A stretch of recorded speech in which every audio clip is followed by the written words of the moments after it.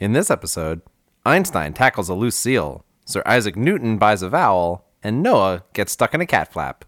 Welcome to Fax Machine.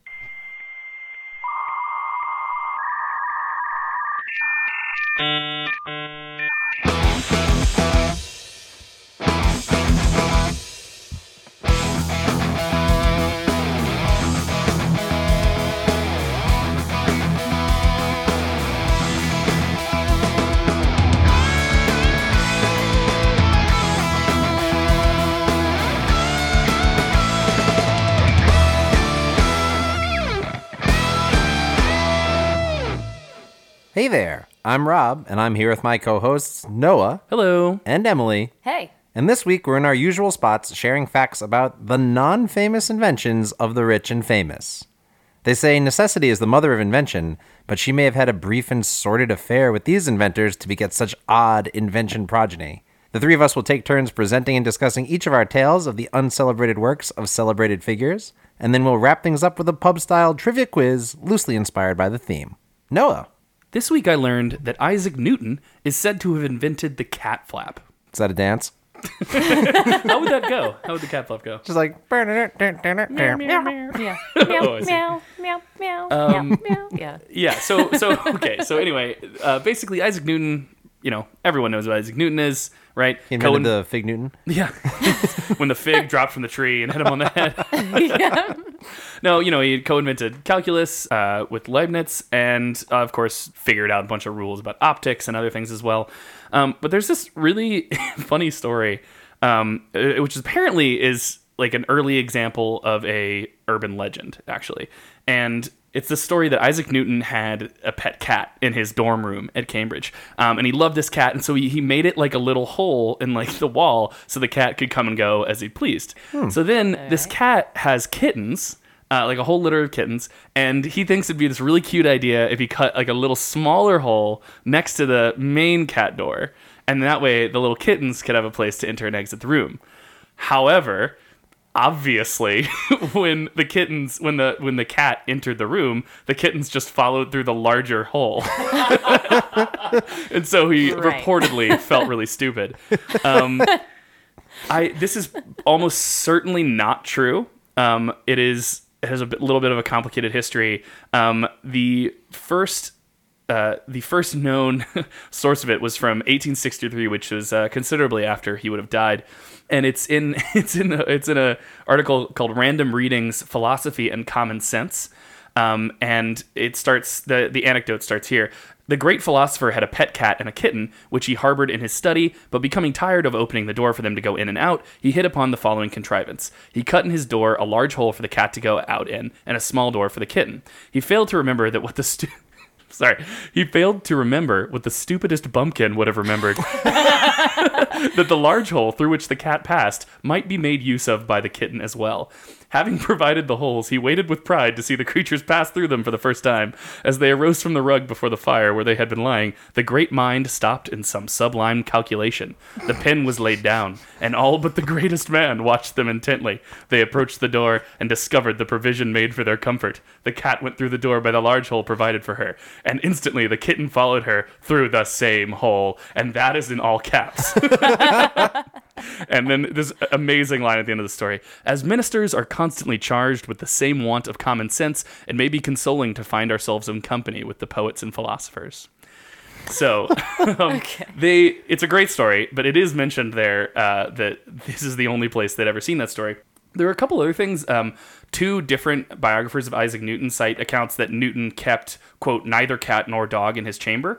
Before that, a member of Newton's alma mater, Trinity College, this was J.M.F. Wright, reported the same story but didn't cite it in his 1827 memoir, which is only about 100 years after Isaac Newton had died, and added, quote, whether this account be true or false, indisputably true it is. There are in the door to this day 2 plugged holes of the proper dimensions for the respective egresses of cat and kitten.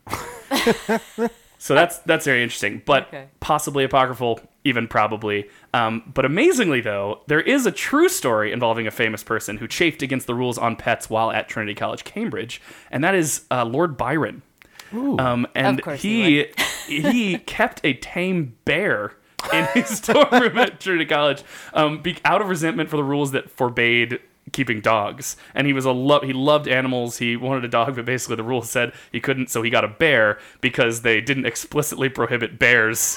And to this day, there is a hole plugged in the wall of the right for the Bear size. Is that for the papa bear, the mama bear, the baby bear? and then They all went Goldilocks. to the bigger one, of course. But no, the best part about this is he wrote in a letter to his friend Elizabeth Pigeot, quote, "I have got a new friend, the finest in the world, a tame bear. When I brought him here, they asked me what I meant to do with him, and my reply was, he should sit for a fellowship." But he barely passed his classes. Oh, Oh, goodness. I'm just kidding. He graduated summa cum laude. Yeah, but I'm sure his roommates found him unbearable. Yeah. So, Just a little, yeah, sorry. yeah. was he a French bear? No. Claude. Do you guys remember the story? There was that bear, I think it was like Winnipeg, the bear, the Oh, yeah. namesake of Winnie the Pooh, yeah. who Yeah, didn't yeah. he go to war? Or no, he stayed in the zoo, but there was another bear, I think, that we talked about that they brought to went to war in France against the Nazis. And I think it came back with only one leg or something. I do not with remember only that one bear. leg or with three I know, legs? good point. No, I'm sorry. It lost one leg. I was imagining it standing upright. Be- But I'm pretty sure, because they brought Winnipeg to London, and then they were gonna go to the front lines, and they said that they couldn't bring him because it would be unfair. And my question Oh, yeah, is still, Yeah. who's it unfair for? Ooh, yes. Well, that's what it was. Something like that. No, I remember this. Yes.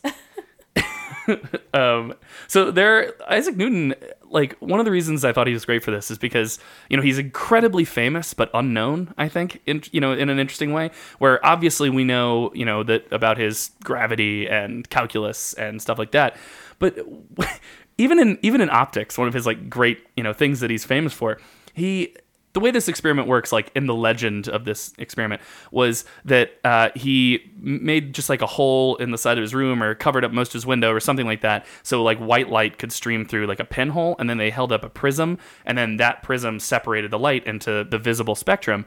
And then he apparently either he marked it or had a friend mark down where he saw the colors separated. But if you do this, okay, so do you guys know what are the colors of the rainbow?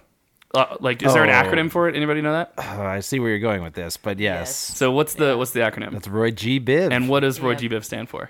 Red, orange, yellow, green, blue, indigo, violet. Yep. Right. That's all. So the thing is, if you do this, there are only 6 colors, that the human eye is perceiving. 6 very clearly. Indigo is a contrivance of his desire to force this into his.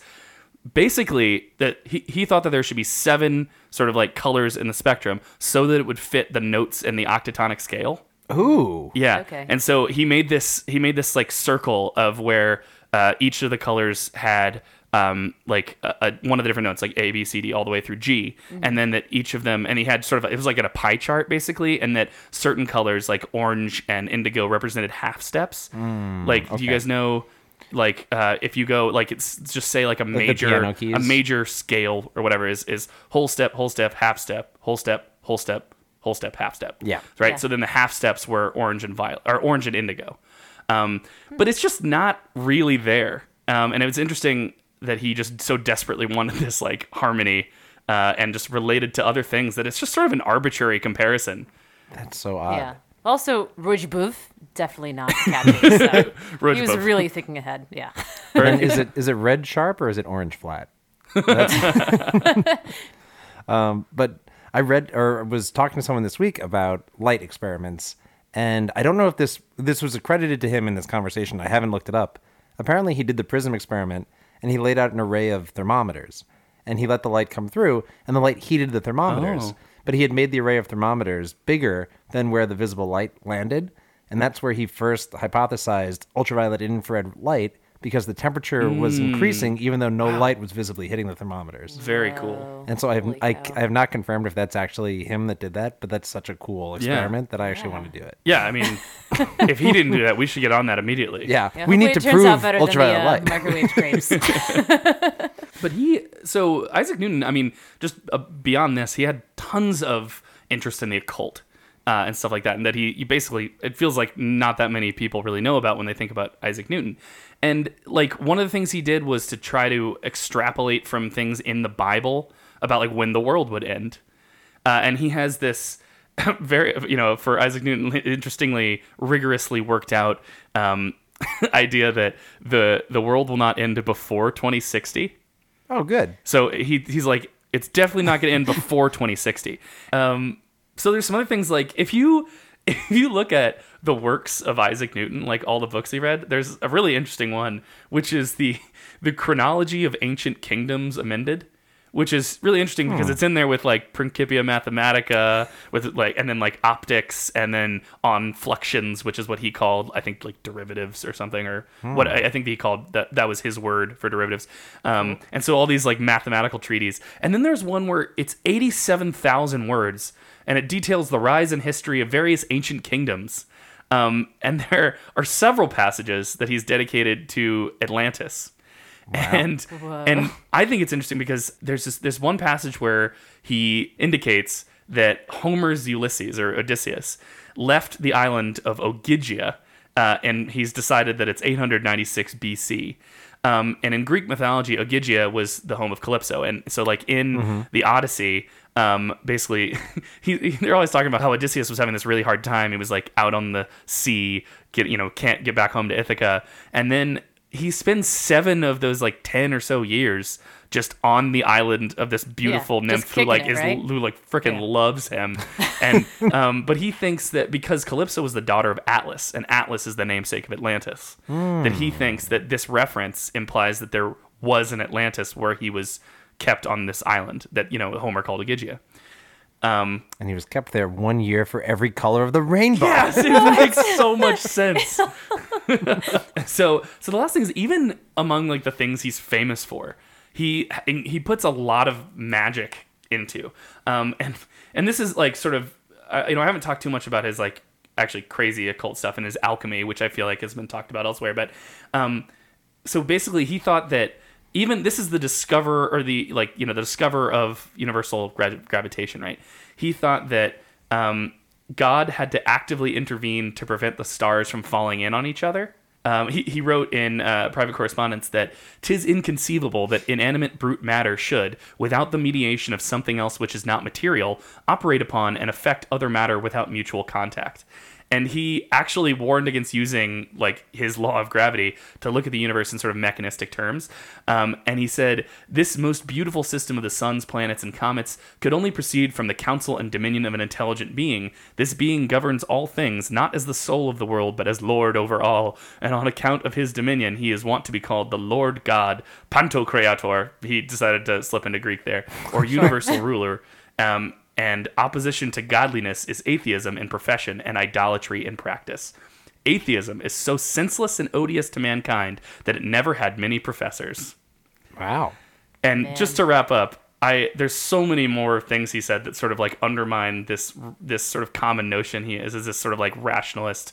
And it's that John Maynard Keynes, the economist, wrote, Newton was not the first of the age of reason. He was the last of the age of magicians. Wow. Ooh. Yeah. So there's a lot there to Empiricist explore. burn. Yeah, exactly.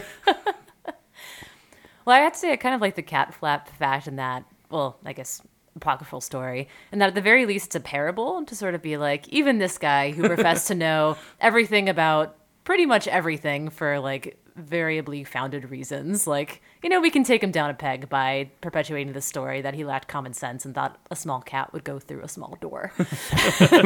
Well, I mean, obviously that door is my size. That's how that works. So regarding your fact, which was great, I basically disregarded all of the Isaac Newton stuff in favor of cats because I love cats. I was like, I'm going to read about cat inventions instead. So in looking into other technologies, kind of spawned of a desire to sort of like ease coexistence with cats and all of their quirky habits. So when you think of like annoying things that cats do, lovably annoying in my opinion, they knock glasses off tables and drop dead rodents in undesirable places, but they also wreak havoc on keyboards. If anybody here has had a cat, you've had experience with that. And this can have very unfortunate consequences. The most extreme example that at least I've heard of actually befell Andrew Lloyd Webber, composer of musicals such as The Phantom of the Opera, Jesus Christ Superstar, and ironically, as you'll find out, Cats. Right. Because in 2007, when he was composing the score for Love Never Dies, which was a sequel to The Phantom of the Opera, Otto, his Turkish van cat, leapt onto the keys of his electric piano and pressed a button that instantly deleted all of the music that he'd composed. Oh, no. God. Just gone in one fell swoop of a paw. That cat is a hero. So I'm inclined to agree because, like, and I say this as like a very deep, like, fan of The Phantom of the Opera. But despite the setback, Love Never Dies actually did hit Broadway in 2010, though it flopped pretty hard compared to its predecessor. Cat flop. So, Cat flop. Too slow. Cat flap. Yes. So I think Otto had the right idea there. But anyways, so regarding this issue of cats pressing computer keys, I stumbled upon a piece of software called PawSense that is designed to detect kitties typing on your computer and then freeze the keyboard before he or she can ruin your life and or deadlines. Wow. So the way that it works is that cats' paws are typically larger than individual keys in a keyboard. So the software runs this algorithm to detect cat-specific combinations, forces, and also timing of keystrokes. And then upon detecting a cat typing signature, halts input from the keyboard. It's such a waste of time. Oh, just wait. It's marvelous. So upon freezing the keyboard, it elicits this pop-up that just says in all capital letters, cat-like typing detected, and includes a text box with the prompt, you can exit this window by typing the word human. And appropriately, in the example text in like a screen cap of this pop-up on their website, the text just reads, so not human. But another feature of this program where it actually gets a little Pavlovian is that as part of this response, it also plays a sound through the computer speakers to deter your cat from future keyboard meddling. So it includes, that would be a good idea. It does include some pre-programmed sounds, one of which is a harmonica, which the website says is a noise that cats dislike, though I couldn't find any source that corroborates that. And my personal favorite, the other pre-programmed sound, is a hissing noise. So the computer hisses back at the cat, basically. I feel like go away. I feel like they're going about this the wrong way. They should just put flash up a picture of a cucumber. Cat's like, wow. Or the sound of a cucumber. Which would be, can you give us your best cucumber right. imitation? How's that? Whoa. Ooh, That nailed was pretty it. good. Nailed it. Damn. And I will say their frequently asked questions portion of their website is as delightful as you'd expect. My personal favorite highlight. So they're also working on a second generation version of the software called BabySense because your progeny can also mess up your shit. And they suggest that PawSense could be compatible if your baby pounds multiple keys with their grubby baby fists, like cat paws do.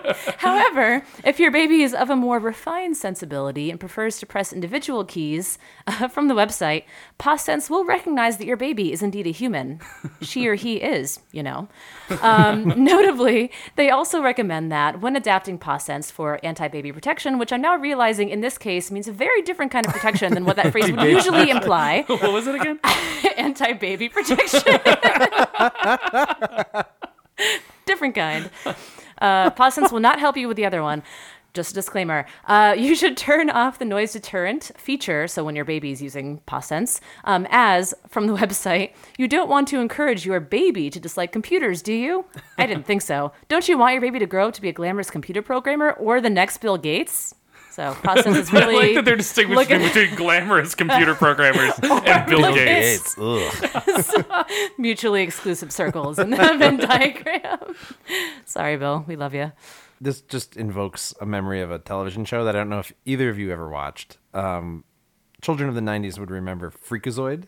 Nope. Yeah, okay, so I forget his real name, but Freakazoid is a superhero, and the government in this universe, and I'm not sure what universe this is, but it's Earth in the 90s, the government hides this super secret power in the internet, and the only way to access it is to type in this secret access code from any terminal and then hit the backspace key. And they're like, why would we hide it on the internet like this? And the general goes, What kind of fool would type in such a nonsense sequence and then delete the password? And there's this kid like writing a term paper, and his cat walks across the computer. Yes. He's like, oh god damn it, and like starts to backspace, and he gets sucked into the computer and turned into a superhero called Freakazoid. Should have had pa sense.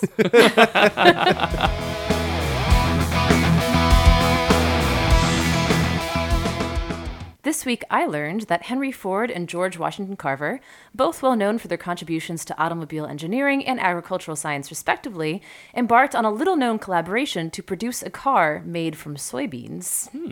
Cool, right? Yeah. Just you wait. So the soybean car, as it's come to be known, was debuted in 1941 at an annual Dearborn Day Festival in Dearborn, Michigan, which is the headquarters of the Ford Motor Company, even though the project had begun 12 years earlier.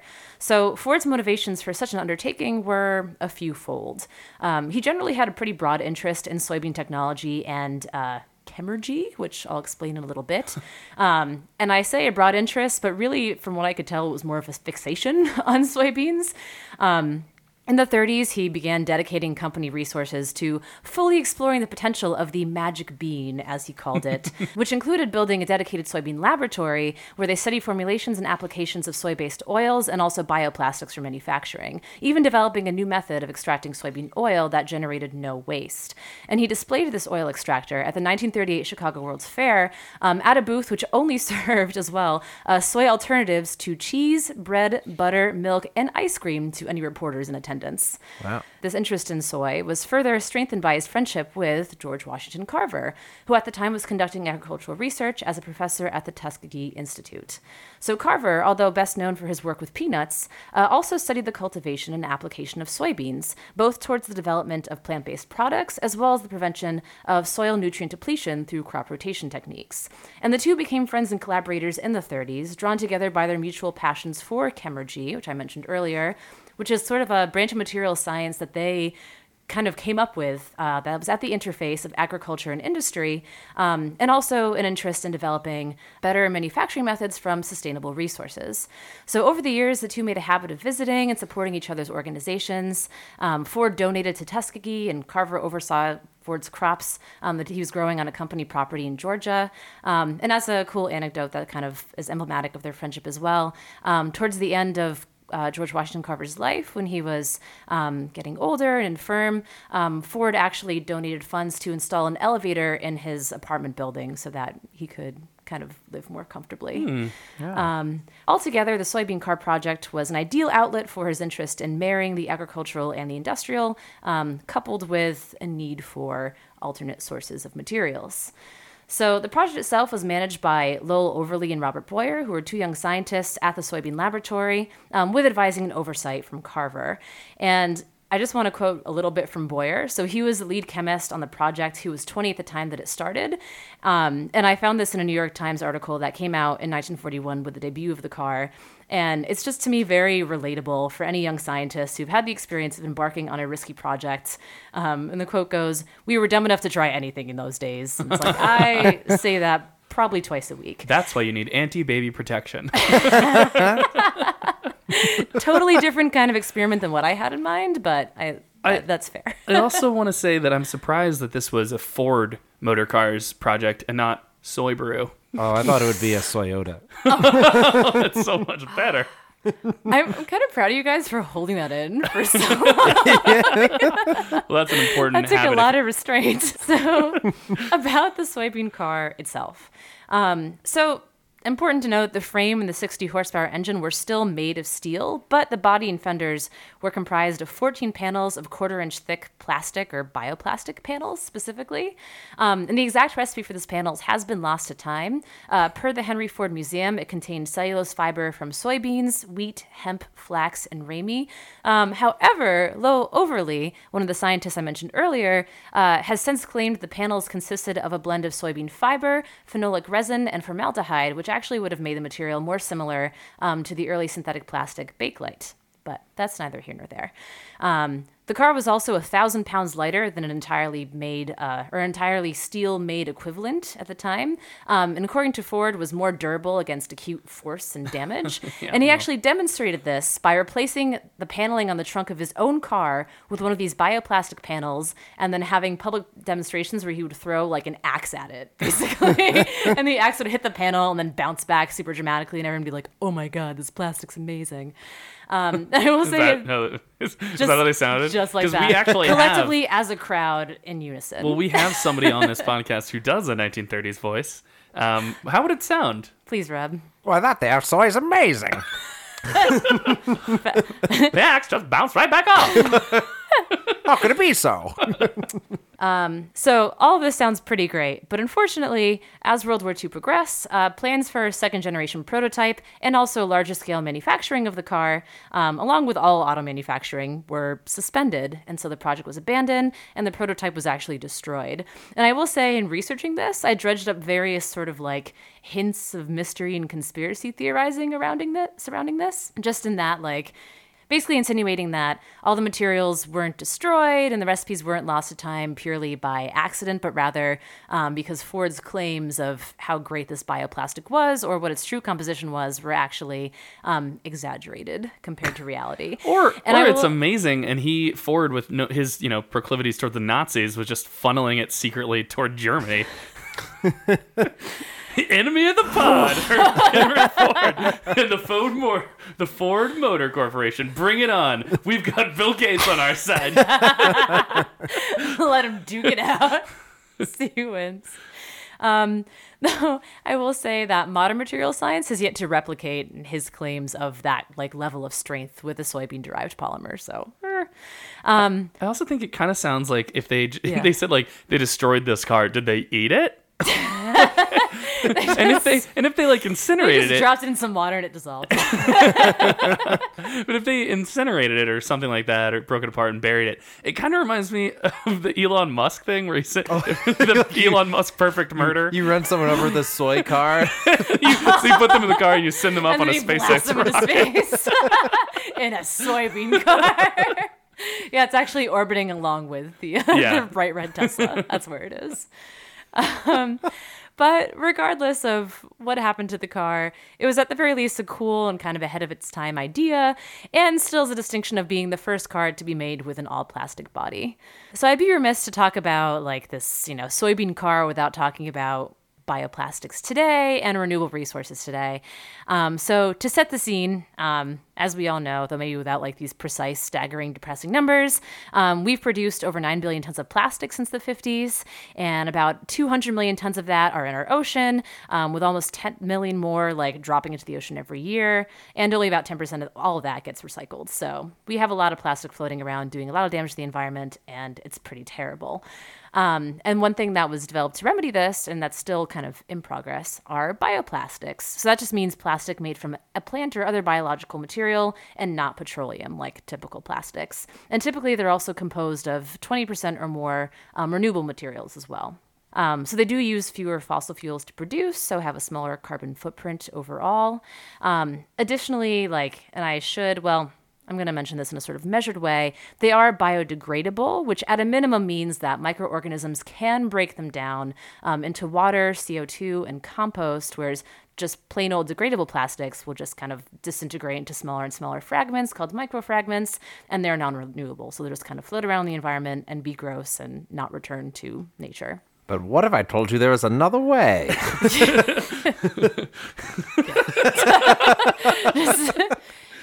So, 1930s Rob is here to stay, guys. Sorry, because this is a very modern finding, so I don't know why I went back to my old-time voice.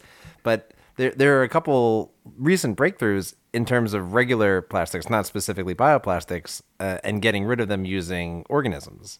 And so, does the name Galleria melanella mean anything to you guys? No. Nope. So it's just the honeycomb moth. Oh. But so there was a scientist who was collecting honeycomb moth larvae and put them in a plastic bag to bring them back to her lab. And she put them to the side and then came back a few minutes later and they're all gone. And they had bored through the plastic bag. Oh. And so this led her to realize these things eat plastic. Oh. Sick. And so they are one of the putative species that might actually help reduce plastic waste because they can actually digest. And so the question was, did they just dissolve it or can they ingest it? And the studies seem to indicate from 2017, these moths eat and metabolize certain plastics. Wow. And that could be really, really good. But how did they evolve this skill? Yeah, I mean, what are they supposed to be eating that is very like that plastic? mimics plastic enough. yeah, I have no idea because my institutional access is revoked. So I can't see. How do you? That's terrible. I know it's Just bad. a resounding thump on the paywall. But the other thing that's kind of big in the living things eating plastics world is Aspergillus, which is The fungus? Yeah. Yes, the fungus that can That kills you. Yes. Not The good for connotation of that humans is pretty either. bad. Yeah. Well, They're, killing all the humans would reduce the amount of plastic we're putting in the environment. they're like Actually, they're yeah. anti-human, anti-plastic organisms. One way to old reduce school. the carbon footprint overall. Yeah, just No more feet. take out all the people. Jeez. Stop printing carbon feet. We thought 3D printers would solve so many problems in the world, but they actually just hastened climate change. But Aspergillus can amazingly digest polyurethane Wow. in a very Oh, short wow. order. Yeah, so That's very cool. it is a plastic-specific thing based on what the synthetic is, but there are more and more species we're finding accidentally eat plastic. Cool. Not to make anyone feel good, like we haven't fixed anything, but But new discoveries Yeah. can herald in progress. Always That's cool. exciting. And I feel like these things are going to get loose and start eating the plastic things that we desperately need to keep our world going. You know, like at the moment, like before we've managed to phase out all the plastic, a bunch of Aspergillus will get loose and like eat all the wiring in our cars or whatever. I don't know what's plastic. All our milk will just be on the floor, and I'll be there crying over spilled milk. It's got to stick to cartons. Though, if you're in Canada, you're screwed because they have their milk in bags, Yeah. right? For my. And I Yes. knew I shouldn't have put my moth larvae in those bags of milk.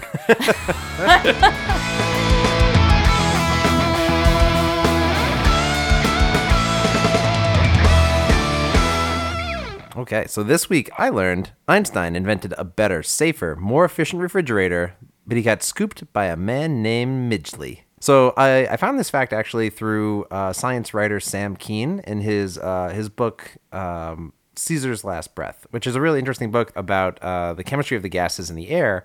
And he has an anecdote in there about Einstein inventing a better refrigerator. And it was actually not just Einstein, and as the reports go, it was really mostly the work of a man named Szilard. Polish. How's it spelled? Szilard. Or Hungarian. Perhaps, yeah. Okay. So Szilard is probably the man who did most of the work in making this particular type of refrigerator. And so it all stems from in 1926. There was a terrible accident in Berlin, and an entire family died. And I'll read here a quote. This is from Wikipedia. They were motivated by contemporary newspaper reports of a Berlin family who had been killed when a seal in their refrigerator failed and leaked toxic fumes into their home. What was a seal doing in their Is refrigerator? that not what everyone thought right away? When a seal in their refrigerator popped open the door and just flopped them to death. A loose seal? Get him! He's so slippery. So what they had used in refrigerators up until this point had been fairly lethal gases.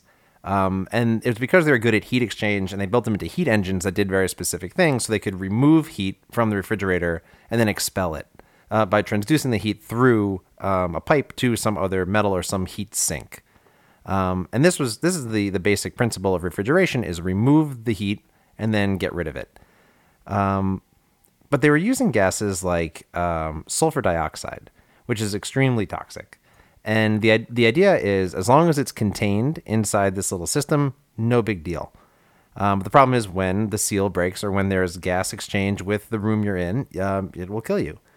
And so accidents like this were uncommon, but not unheard of.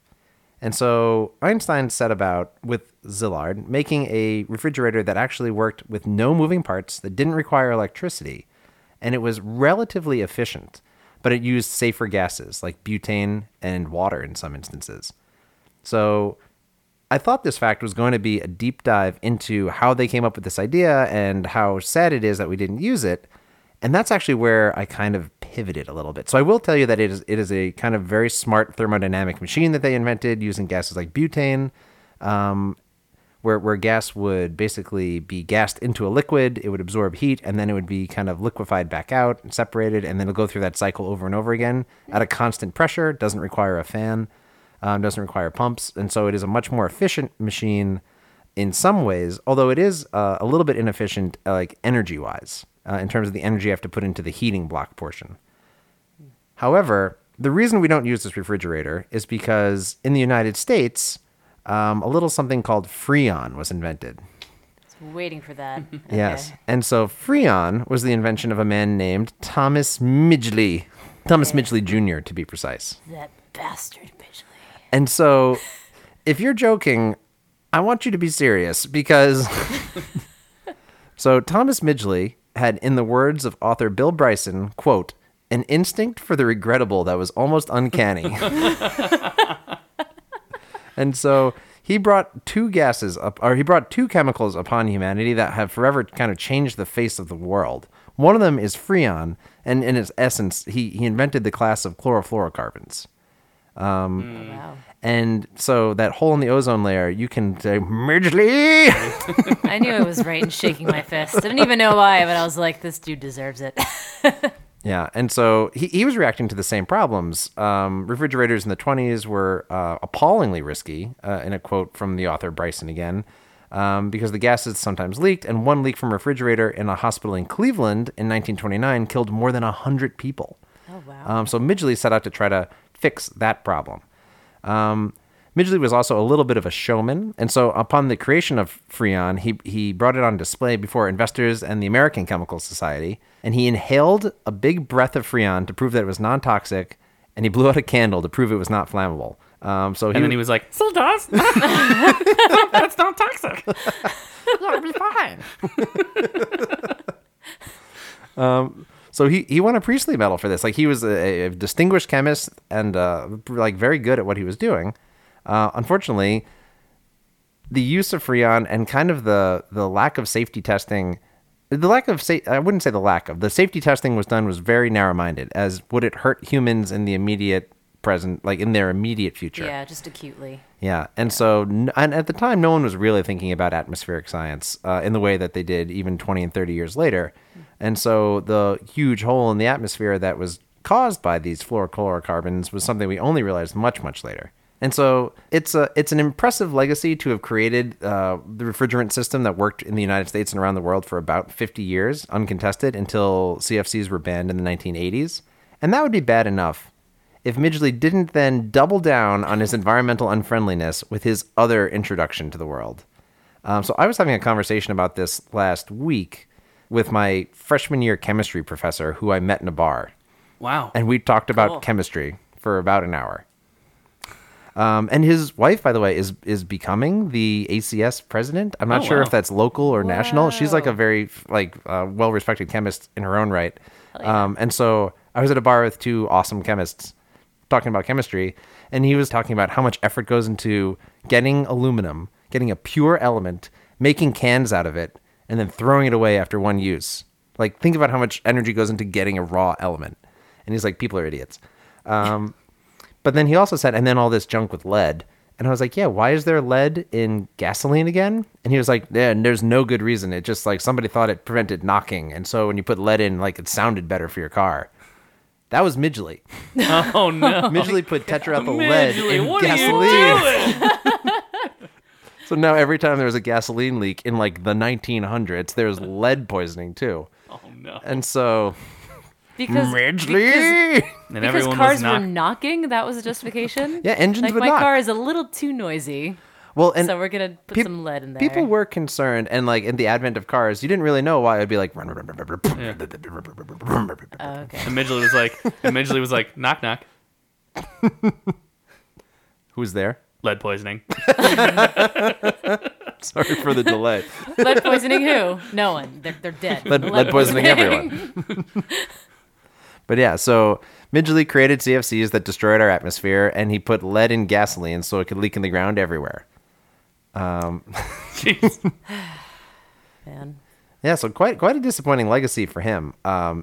Interestingly enough, So I guess the concerned listener is wondering, okay, well, what are we doing now besides, like, are we still poisoning the world in everything we do? And so the good news is there are different refrigerators now. We have safer coolants that work similar to Freon but don't cause a hole in the atmosphere. For a brief period, there are actually butane refrigerators. So it would be a small gas flame that would actually bubble out whatever the heat sinking chemical was. So it would be in the liquid, move to the back part, be gassed out, and then the heat would be lost and it would go back through in a cycle. But you needed a constant flame under your refrigerator in order for it to work.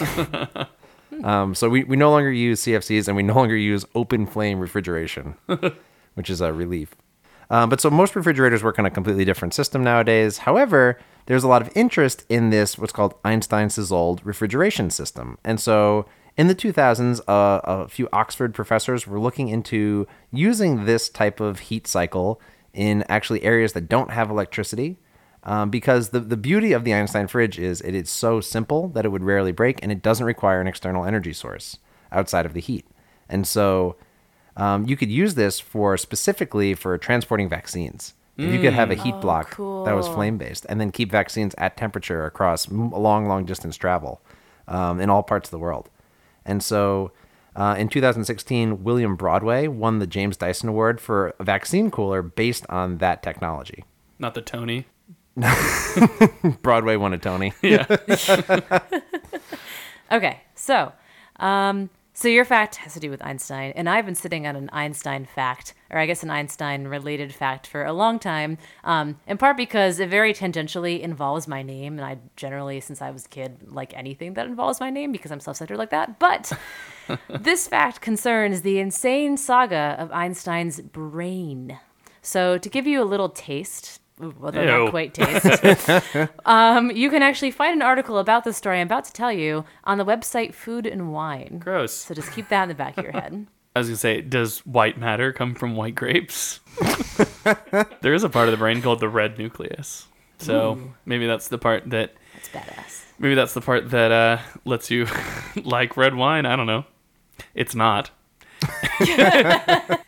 All right. So Einstein, obviously an uncontested genius, theory of relativity, photoelectric effect, refrigerators apparently. Despite this, was a mortal human, so he dies in 1955 at Princeton Hospital and, against his explicit wishes, gets his brain resected by a pathologist named Thomas Harvey. Now, Harvey later cleared doing this with Einstein's son, Hans Albert, on the stipulation that the brain be studied and then published about in a well-respected scientific journal, which I guess is a really weird application of the whole better to ask for forgiveness than permission thing. But also, I would say an ethical gray area applied to gray matter.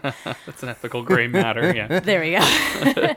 But not long after doing this, Harvey was fired from his position at Princeton and got a job at UPenn, and once settled into his new lab with Einstein's brain in tow, casual, he just brought it with him, he took a lot of photos and set about dissecting it, which entailed carving out 240 1-centimeter cubed blocks and resuspending them in celluloidin, which was like a form of cellulose that was used for preservation a lot in those days, as well as generating scores of thoroughly annotated slides and then storing these sort of Boolean cubes of brain, as well as some larger chunks in large mason jars. So, despite distributing various specimens among leading neuropathologists and neurologists of the day, none of them discovered any remarkable features of Einstein's brain that would explain its remarkable output.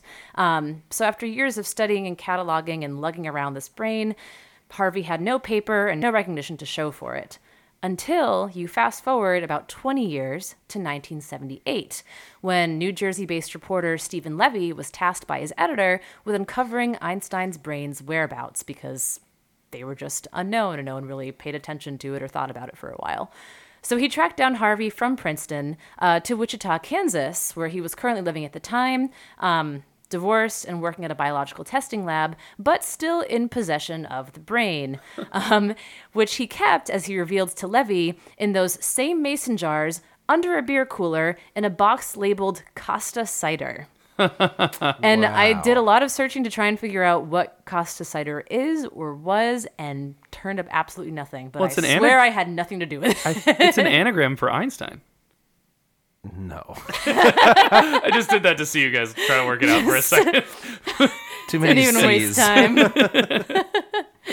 After our like a few episodes ago, my brain is wired to like smiley tacos, so I'm like, I know it doesn't work. But Levy's. I feel like the Smiley Taco is long enough ago that we should probably say Oh, that yeah. Emily Costa is a anagram for Smiley Taco. I feel like if you're Wonderful just anagram. joining us, that was very upsetting. A bit of a deep cut, I have to say. A taco that smiles back.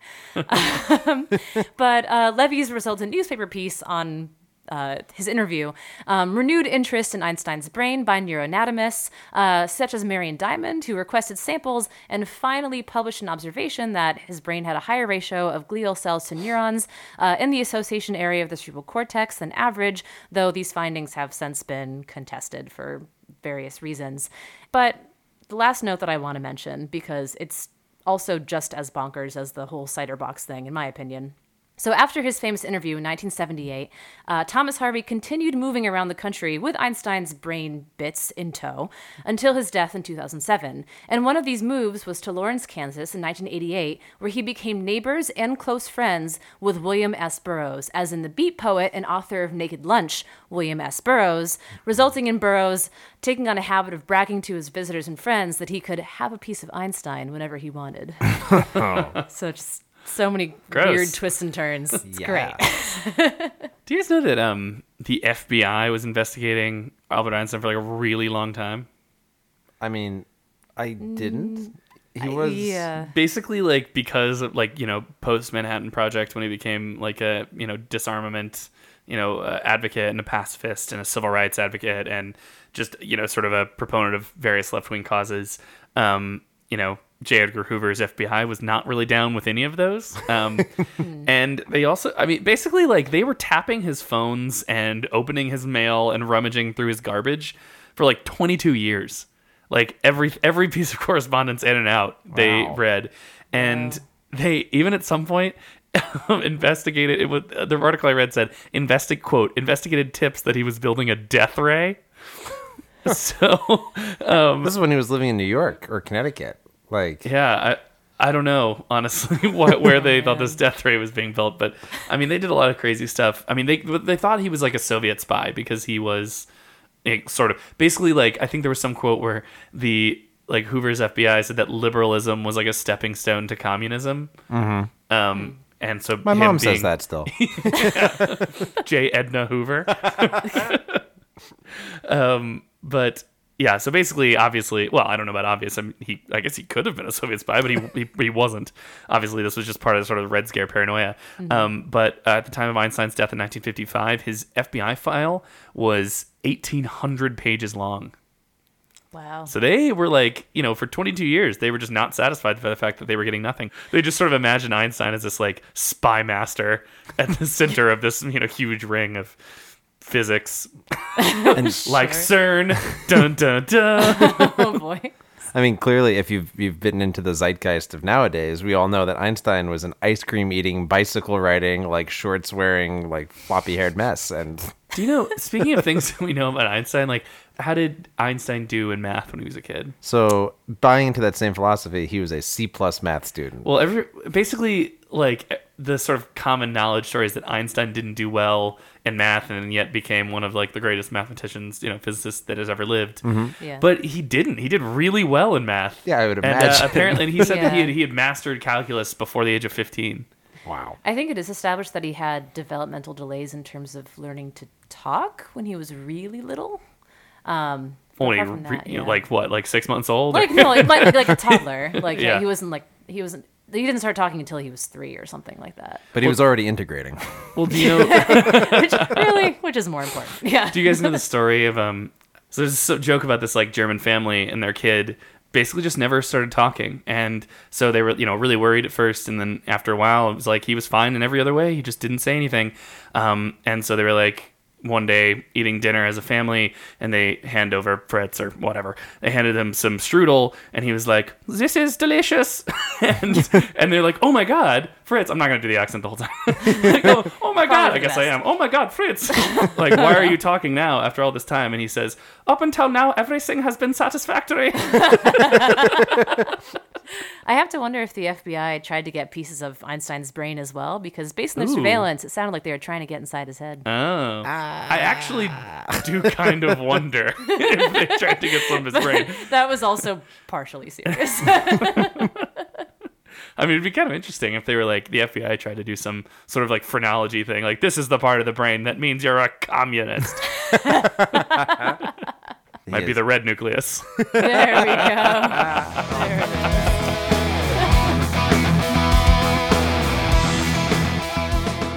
All right, and all that leaves for us now is this week's quiz.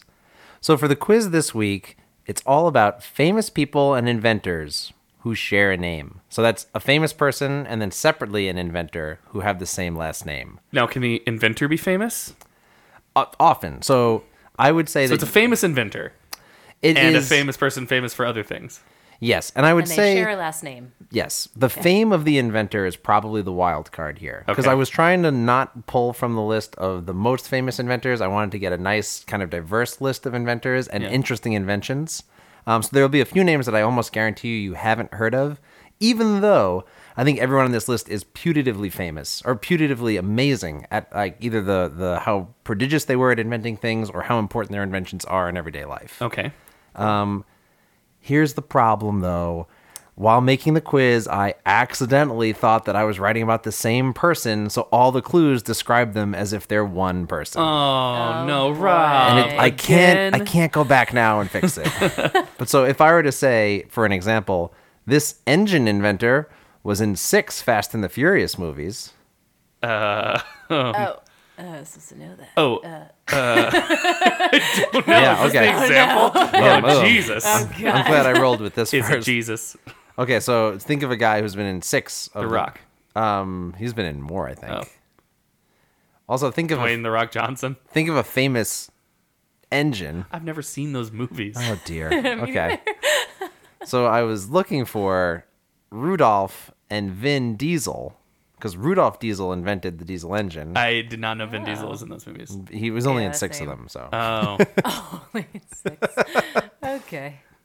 which is like less than a third of the Fast and the Furious franchise. this does not bode well. No, it really doesn't. Yeah, I'm afraid. I'm very afraid. Okay. Let's So, go. so you have to get both people's names. However, since several of them are pretty obscure, I think we'll give a lot of partial credit if you can identify one full first and last name of every Okay. couple. All right. Okay. Makes sense. And okay, so question number 1. This lyric soprano also discovered penicillin. Well, that's Fleming. Alexander Renee Fleming. Yes, Nice. Renee and Alexander Teamwork. Fleming. Yes. There we go. All right. Cool. So yeah, Alexander Fleming discovered penicillin when a fungus grew in his bacteria plates and killed it. Renee Fleming may have used penicillin because she lived after that point. But yeah, she was a famous lyric soprano. Is a famous she's lyric soprano. not dead. She's last not I dead. checked. Yes, Woo. still fairly active. Yes. Okay. Question 2. Did you know that Jesse from Breaking Bad made guitars? Les Paul and Jesse. And, Paul, who is it? Paul? Somebody Paul? Yes, it is Paul. No. Nick. Well, Paul. Paul is the name. Yes. So you got What's Les his Paul. name? So Les Paul is the guitar Les Paul's the maker. guitar for sure. Aaron? Aaron Paul. Yeah. Super close. Alan Paul. No. No. No, it's Aaron Paul. Totally. It's definitely Aaron Paul. It's Aaron Paul. I really thought it was Alan. I mean, I know Excuse we you. just spent like 5 minutes trying to figure it out, but now that I've heard it, I'm sure that it's Aaron Paul. Okay. Yeah. I'm gonna defer to you there. Yeah, Aaron Paul. Oh, Aaron Paul. Yeah. Less than Aaron Paul. Nice. So, Good job, Emily. Yeah. I think I should get an extra point for that. Yeah. So Les Paul making the Les Paul line of guitars, and Aaron Paul on AMC's Breaking Bad. Yep. Very cool. Okay. Question number 3. He probably thought up Google while he was playing the guitar solo on Stairway. Well, is the inventor of Google Sergey Brin? That's one of them. Larry Page. Yes. And so who's the other Page? Jimmy Page. There we go. Okay, Jimmy Page and Larry Page. Oh, wait, Larry Page is Yeah. Google? Oh, Yes, good. that's it. We're just each getting half. Yes. Perfectly. This It's is perfect great. teamwork. This is how I hoped it would work out in the best case scenarios. This is really wonderful. All right. Okay. Question number 4. She inherited the Moonrise Kingdom for inventing the internally controlled windshield wiper. Now, is Moonrise Kingdom a movie? Wes Anderson. Yeah. Yes. So is it just Anderson? Did But Hans it's- Christian Andersen invent the windshield wiper? Yes. No. But wait, is this in reference to the actor who plays the character in the film? Wait. No. So Wes Anderson just is the Moonrise Kingdom tie. Okay. But then there is a woman who invented the windshield wiper. And so let me tell you for a second about Mary Elizabeth Anderson. Please do. All right. So she was an American real estate developer, rancher, and inventor of the windshield wiper blade. But do you know what year she invented the windshield wiper in? 1810. For Before cars? Yeah, they were horse and buggies. did they have windshields? I feel like the Actually, the windshield horses probably. back then had little visors. Was just... The thing is, I think windshields could at least have predated the car because the original cars went way slower than horses could. I guess that's a fair point. I mean, I don't know that that's true, but I was impressed by how early it was, but it is later than 1810 by a considerable margin. 1819. So in 1903, Okay. All right. yeah, 1903, Anderson was granted her first patent of many for an automatic car window cleaning device that could be controlled from the inside, which she called a windshield wiper. Previously, there just had to be somebody on the hood moving it back and forth. Well, literally, you'd keep a squeegee in your window, and if And you were just driving, you would Get squeegee your arm it. around. Yeah. On the highway. Yes, going at like 6 In miles an hour. 1890. All right. Question number 5. This man, heralded as the Black Edison, may have used some of his 60 patents to help him win the Masters this year. Who won the Masters this year? How many golfers can you name? Tiger Woods. That's about all I can And I'm name. out. The good news here is that you actually know the golfer because I constructed it based on you not knowing anything about golf. You know it so well. Is it Tiger Woods? It's Tiger Woods. Oh. Okay. So Tiger Woods is the golfer, and Granville Woods Oh, okay. was That's a cool name. absolutely prolific 1800s inventor, and one of the probably most patented or most patent wielding African Americans in U.S. history for a very long time. Cool. What were some of his inventions? He worked in radio and technology. He, like I said, a mechanical and electrical engineer. So a lot of small devices, tweaks of existing patents, but a lot of it was in electronic, like early electronic communication. All right, question number 6. While being a 1940s Hollywood star, she invented the technology that led to Wi-Fi and Bluetooth Hedy Lamarr. and released an album about pimping a butterfly. Yeah, that's Kendrick Lamar. Yeah, here we go. Hedy Lamar and Kendrick Lamar. So I thought this would be tricky because the whole first part is one person, a 1940s Hollywood star and an inventor of technology. Yeah. But yeah, Hedy Lamarr. Yeah, but she's great. So, Absolutely amazing story. So do you know who she co-patented that technology with? I do not. I forget his name. He was a composer, like a musician. Like People trying to help out during the war. yeah, just super random experts in radio technology. But yeah. Okay, question number 7. I guess it was his fame for inventing the World War I gas mask and the traffic light that got him a spot on 30 Rock. Is it okay? Sure. Is it Tracy Morgan? It is. Morgan. Is the Okay. 30 Rock comedian? So somebody Morgan. Yeah, and I'll tell you, I remember this person, like, we learned about him when I was a kid during Black History Month as, like, one of the kind of unsung black inventors in U.S. history. And he also has, like, a pretty impressive list of inventions, but, like, the tricolor traffic light was the one that I always remembered, like, as a child. For many people, it's Garrett Morgan, the inventor. Yeah, so Garrett and All right. Tracy Morgan. Now we know. Cool. All right, and we're on to our 8th and final question already. So this question, coaching Hoosiers basketball for 30 years, he probably had to brown bag a few drinks. Luckily, he invented the flat-bottomed brown paper bag. I'm I'm out. blanking on the Indiana. Sports and arcane trivia. Oh, God. God, I just need I need a second. Paper Oh, bag. well, Bobby Knight Yes, is the Indiana coach. I finally thought of that. very nice, yeah. And then, the brown paper bag was invented by somebody Knight. Yeah, and Robbie Knight? so Robbie and Bobby. so this inventor is a woman, and actually, according to Wikipedia, she may be, quote, the most famous 19th century woman inventor. Ada Lovelace? No, you'd think, Wow. like, Who is Byron's daughter? yes. Just a little callback to this Oh, episode. yeah, yeah. Byron, showing up again. Yep. Yeah, so this name was not immediately familiar to me either. 19th century inventor. Yes. Can you give me some of the things this person invented?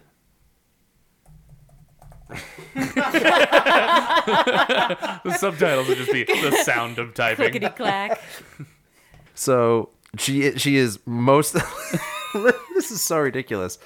Because it says that she has been called the most famous 19th century woman inventor. But if you look at her Wikipedia page, it has born, died, nationality, occupation, inventor, known for inventing the brown paper bag. Like, that is None of that surprises me. that is but the yes. keystone. That is everything. Okay, but career, later life and legacy. Okay, patents. Improved paper feeding machines, paper bag machines, sole cutting for shoes, reels like fishing reels, numbering mechanisms for printing, for stitching, window frame with a sash. Wow, okay. It's weird the things that you choose to be impressed by. Which ones you choose. Oh, wow, a sash. Wow. That's nice. You sound like Owen Wilson. You're like, oh, wow. Oh, I was hearing Linda Belcher, but okay. Bobby. Bobby Knight. Also, doesn't have to go in. My brain, for some reason, just went to window with the sash, with the sash. The Cold Club was looking at her through the window. Also, To the window.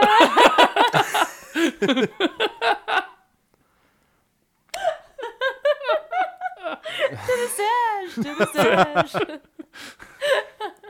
and I'll blame the patriarchy for this, but they listed all of those things first, and then at the bottom she has patents for rotary engines and internal combustion engines.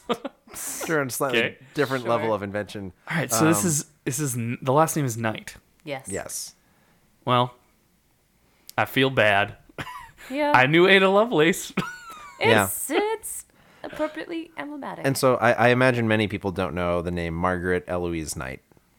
No, but I do know that her name means pearl. Yeah. Margarita facts. There we Margarita go. facts from the last episode, yeah. Wasting away on margarita facts. Oh, well, very nice, guys. You've completed my quiz. We did better than expected. All right, and thanks everyone for listening. If you want to check out more content, you can find us on Instagram and Twitter at Fax Machine Pod and on Facebook at Fax Machine Podcast. And you can find us on social media. I'm at Sweater Vest SCI, Noah, At Arcs and Sciences. and Emily. At _EM Costa. Be sure to drop us a line if you have any facts that you think would be fun to talk about on the show. We'd love to hear them. Fax Machine is produced by Rob Frawley, Noah Giberson, Emily Costa, and AC Antonelli, with editing by Noah Giberson. Sound engineering and theme music are by AC Antonelli, and our logo was designed by Mike Zola. Thanks, everyone. Bye. Bye.